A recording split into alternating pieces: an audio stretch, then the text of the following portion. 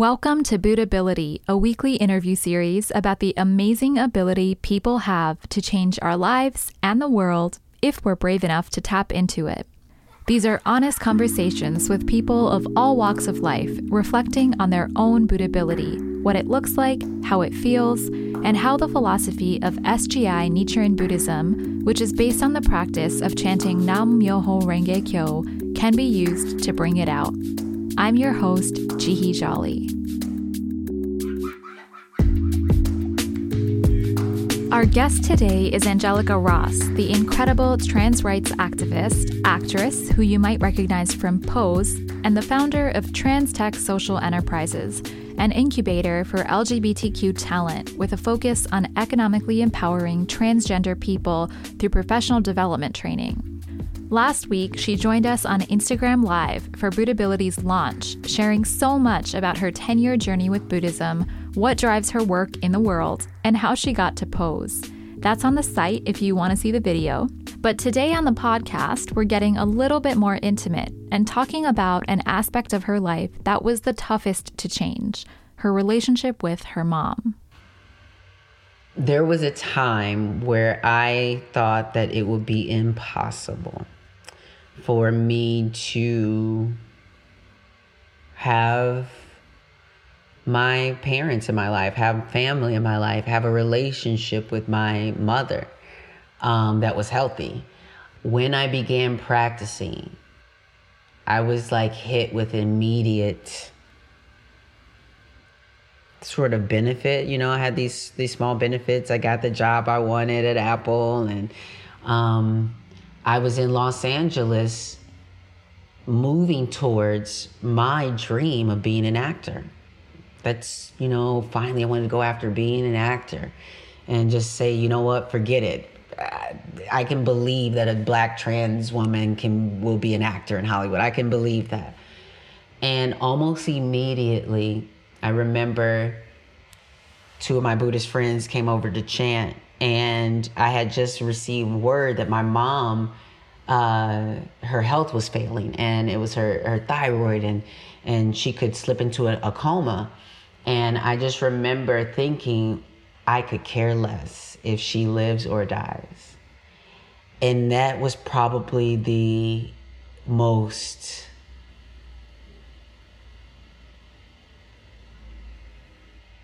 profound moment, because I immediately, my Buddha nature that was blossoming said, well, that doesn't sound right.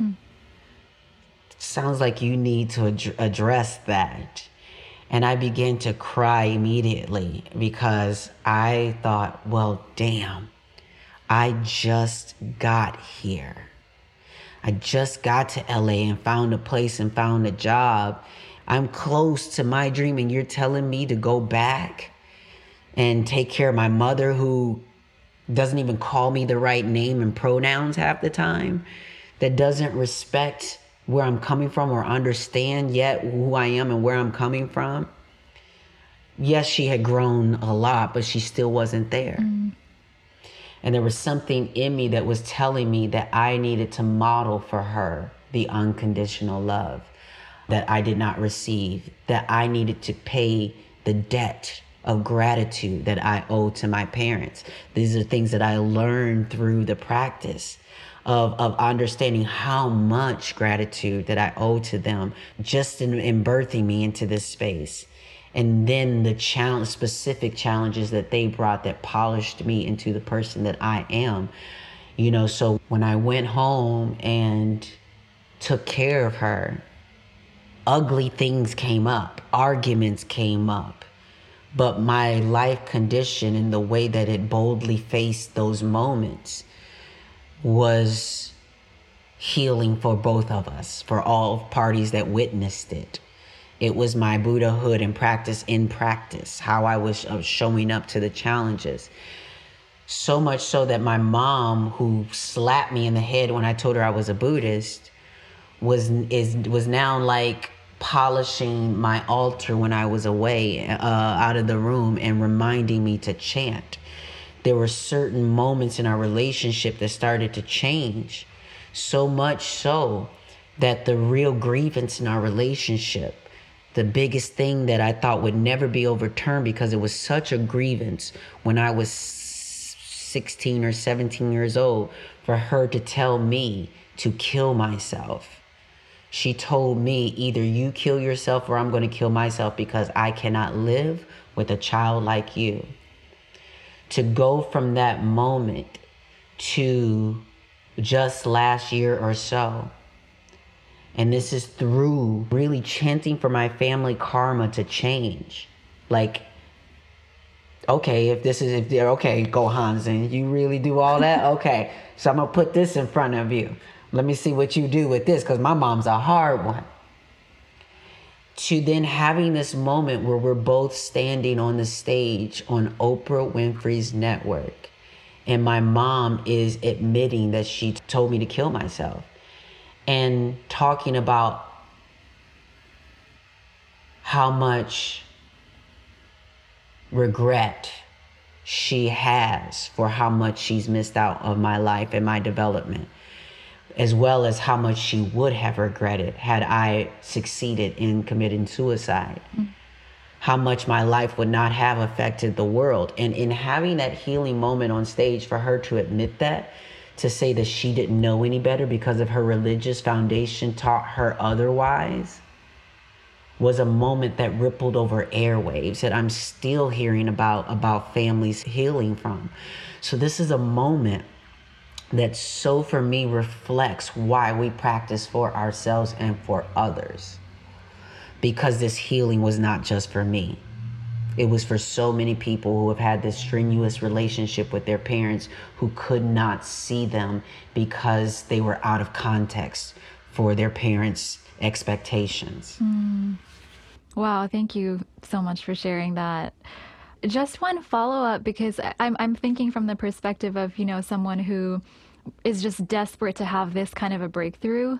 What did chanting allow you to bring out of your own life? Because I imagine you're carrying so much anger and so much hurt and so many other things, and yet you still went home. So could you just share, like sitting down and chanting, kind of what came out of your life in those difficult moments that helped you do what you did? I think I was reading certain books at the time that just had to also deal with not being a victim or having sort of like a victim mentality about my life and circumstances. And then realizing I had a tool in chanting to actualize my understanding of how no matter what my mom did or didn't do, or what they are or are not doing for me now, or what the world is or isn't doing for me now, that everything I see has a reflection for me. And I can spend my time focusing on those things that are outside of myself and outside my control, or I can look and focus on those things that are reflecting to me what my part is in the situation, where my humanity can be increased, where my understanding can be increased, where my courage can be increased. This practice has given me so much, and I knew that I had to give so much in return in ways where, as a Black person, my Black community, when they watch the movie What's Love Got to Do with It with Tina Turner, it's a movie that so many people have seen. And for so many people still in the Black community, the Buddhist portion of it just goes right over their head. It's just something that happens in the movie, and they just see it as something that happens. And someone who comes from such a place of being broken down and distracted and disempowered and feeling out of context, when this practice and tool gave me context for who I was and my spiritual being and power, it was like a lightning rod. And so those ways in which you saw Tina Turner, Angela Bassett playing her kind of like a lightning rod come into her purpose and become more focused, and be able to fight against the abuse and the, powers that be in her life to become the power and the force globally that she is. That's how I saw that for me. So for me, it brought out of me a capacity that was greater than I even knew I had access to. I didn't know I could forgive my mother like that. If you told me back then that that was the way it was going to go down, I probably would have said you're nuts. But to experience it and to have been conditioned for it, like the chanting has conditioned my life condition to be at a place where it can withstand other people's perceived pain. I don't have to perceive their pain the same way that they do. I can see it as the lesson, as the obstacle, as the whatever that it is, and bring my Buddhahood into these spaces to also sometimes bring them out of that as well.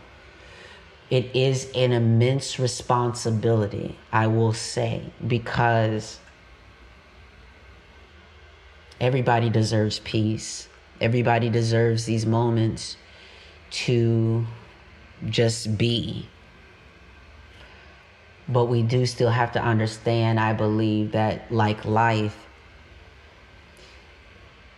peace is something that is, we have to be vigilant in working for, in creating ourselves. We have to be these agents of creating peace. And so, yeah, this practice has given me the ability to create peace wherever I am and wherever I go. Wow. That's so well said. Yeah, thank you so much for sharing that. I know it's just such a deep personal thing, but so it's so deep and so many layers. And so even as you're hearing it and listening to it, you're being blessed by it because you're recalling the process, because you don't often recall the process. I have a writing room that I do because I have a development deal to create content in Hollywood. My dream is getting that big. And as I recall the process, there are just moments where I'm beside myself because the lessons are so profound in a way that I've shared it when I share the practice. I'm someone that shares the practice a lot, but in ways that I don't know if people know I'm doing it or if I know I'm doing it. I'm just speaking from my Buddhahood and Buddha nature in a way that I was on a podcast interview before, and I spoke about the fact that one thing that my Christian upbringing sort of has kind of contextualized for now my Buddhahood is that in Christianity, they would have, the book of John and the book of Job and the book of what have you.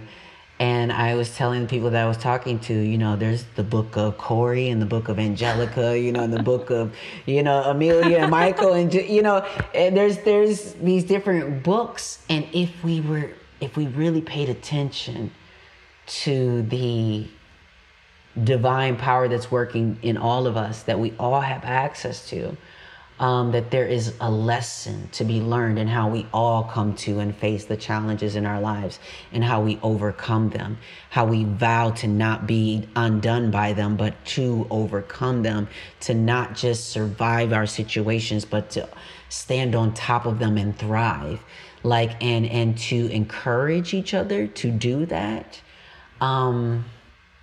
That's a synergy that I really think is profound about this practice, because that's what it's all about, is getting people to recognize the value in their own stories, unfolding and blossoming just like that lotus flower. It is for you to go through all of that murky and clear situations to still come out of it smiling the way that you do and having the fragrance around your life that you do. Yeah, absolutely. This leads actually into my next question, which kind of like what you said right when we were starting, that you're chanting to really expand your life and your capacity. You're involved in so many projects, you've accomplished so much, and day by day, I feel like you're a role model for more and more and more young people. So I'm curious, how do you use your practice to summon the courage and wisdom to navigate each project and each relationship in your life when you have so much? That's a great question. So I look at the practice just as we've been told, that we're chanting to a mirror, and that it gives us this clarity around our life condition. I feel that when we practice and have that level of clarity about ourselves, when we walk out into the world, into our environment, we become these mirrors that reflect to other people something more true. Not us getting wrapped up in their circumstances and validating the isness of all of that, but literally being able to reflect to other people clarity. And so what happens is, the more I practice, the more I'm clear about the relationships that I'm getting in, whether they are presenting to me themselves or their representative, who's only going to tell me the best of who they are and not share with me all of the things. But I am in tuned enough to understand, even if someone is hiding parts of themselves, that the discovery and the dialogue are worth the exploration, because I'm bringing my Buddhahood to the table. That's what makes it valuable, is that because I'm bringing this lens now to this table, that will change the way everybody works in this situation now. And so it hasn't been easy. It's been extremely difficult in my relationships, in my professional relationships, because there's a level of not being authentic that thrives in Hollywood, and when I am someone who is calling for profound storytelling that inspires people who are even at the most marginalized or unglamorous places in life, that they are inspired by the momentum of choice, the momentum of them saying, I have the audacity to believe that coming from where I come from and being born into what I was born into, that I can become something else or something of my greatest imagination. So for me, this has done nothing but even help me in my dating space, because I know that's been the hardest space, I will say, for me. I've manifested everything. I've chanted for everything but the kind of the relationship that I want. And maybe I'm there, I think, because I am experiencing the things that I want. But that's what's happening, is that I'm using this reflection to help me stay honest in all my relationships, no matter how hard it gets.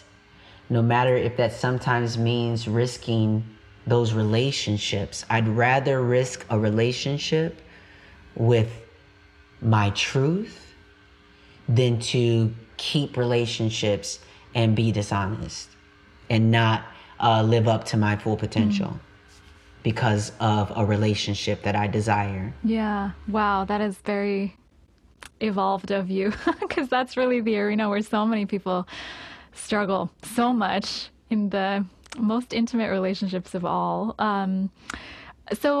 I'm curious, just because you brought it up, like in a sentence, how would you describe the practice of Nichiren Buddhism to someone who has no idea how it works? And kind of going off what you're saying, like you're still pursuing something now that you feel you have yet to manifest. So like, why chant about it? How does it work? I have come to know the practice of Nichiren Buddhism as a tool for you to manifest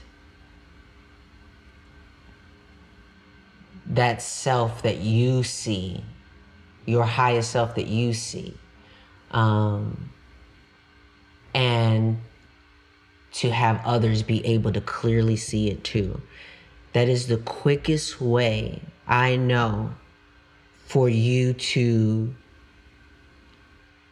get the world to see you as you see yourself. It is a process that is ongoing and reciprocal. Yeah. Yeah, that's beautiful, to get the world to see you as you see yourself. And to get you to see yourself as the universe sees you. Just practically speaking then, like on a typical morning or evening, I know we chant twice a day, and again, for someone who's totally new, like what does your routine look like? Yeah, I chant first thing in the morning. And well, I get up extremely early. I get up around 5:30 in the morning. So I allow space for that to look like me eating first, showering first, chanting first, getting tea, what have you. But before I get too far into my day, I chant first. And then I get into a lot of phone calls, a lot of Zoom calls, people's attitudes and wishes and pushing me around and deliver this. And I got to do so many things. And so on my best days, when I'm able to take a break to break my day up. So what happens is, ideally, my evening time chanting is for me to break up my day from work into going into the rest of my evening. The problem with that sometimes is that my work day goes well into my evenings. And so I have to find a way to kind of either do a re-up, or literally do, like sometimes I'm pushed from schedule to schedule, do it at the end of my day. But in the best sense of the word,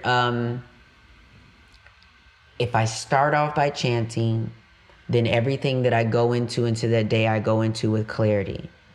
But what happens is I'm met with so many different people and their personalities and their attitudes, and that can get on you like a smog.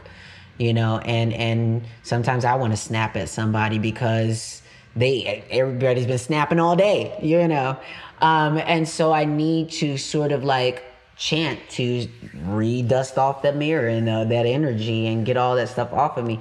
Sometimes that is in listening. What I end up doing is listening to, I listen to Unlocking the Mysteries of Birth and Death, so I have that on audio book. And so I listen to that throughout the day, or I listen to My Dear Friends in America, and I've heard them a gazillion times, but I'm able to just at least hit play and have it bring me into a space that brings me back or reminds me of my Buddhahood when going into these spaces. Yeah. Yeah, that makes a lot of sense. Sounds tough. I know I want to be mindful of your time, so maybe a final question before we close, which is, what's your dream for, like, what do you want to see happen in the rest of the 21st century?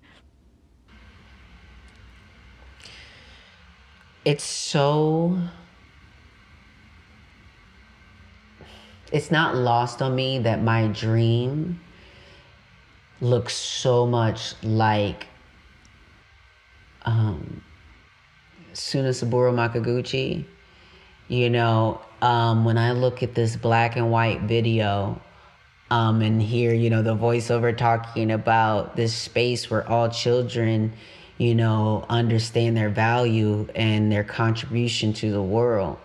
That education is seen differently and not in this way that is meant to give you the blueprint of succeeding in a white supremacist world where those are the boundaries and guidelines that everybody plays by, but that you learn something so much more powerful about yourself, that the more unique you are and your uniqueness and learning, the more you have a master's class in the creativity of your soul and spirit, regardless of gender, regardless of ability and race and ethnicity and all these other intersections, but also informed and imbued and empowered by those intersections.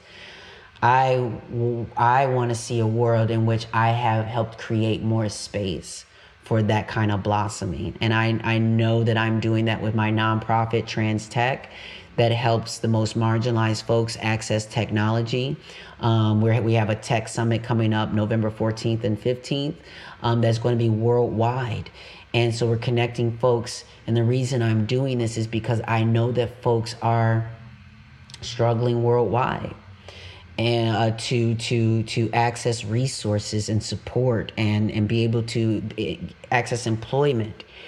But I know through that, through providing these resources and connecting community, not only am I fulfilling my mission, but people will hear the story. And this is one thing that I learned in reading The Heart of the Lotus Sutra. Because I had such a interesting, difficult relationship with the word celebrity. I felt like certain people were even throwing that word at me sometimes, like a 4-letter word, ignoring some of the activism and work that I've done, and now I'm just a celebrity. Mm-hmm. But realizing that I am a celebrity in a real sense, in some various senses. And when I meet people sometimes start crying in front of me and there's just a lot of different things that happen. And I know that that's not because I'm on TV. Mm. I know that I am a celeb, whether they even know what the mystic law is yet. They don't even need to know what it is to benefit from the knowledge of knowing that I am a celebrity to them, because I am yet another example of how life can do miraculous things once you recognize the value in your own life and you stop begrudging your own life. And as a Black trans woman who is considered to be the lowest on the totem pole in various places of society, that I have now become celebrated, known far and wide as someone who has overcome the most daunting of challenges. And you're going to continue to hear the echo of people who don't know yet of how, why. And as soon as they Google or do certain interviews, almost every interview you Google, I'm talking about how my Buddhist practice has brought me through.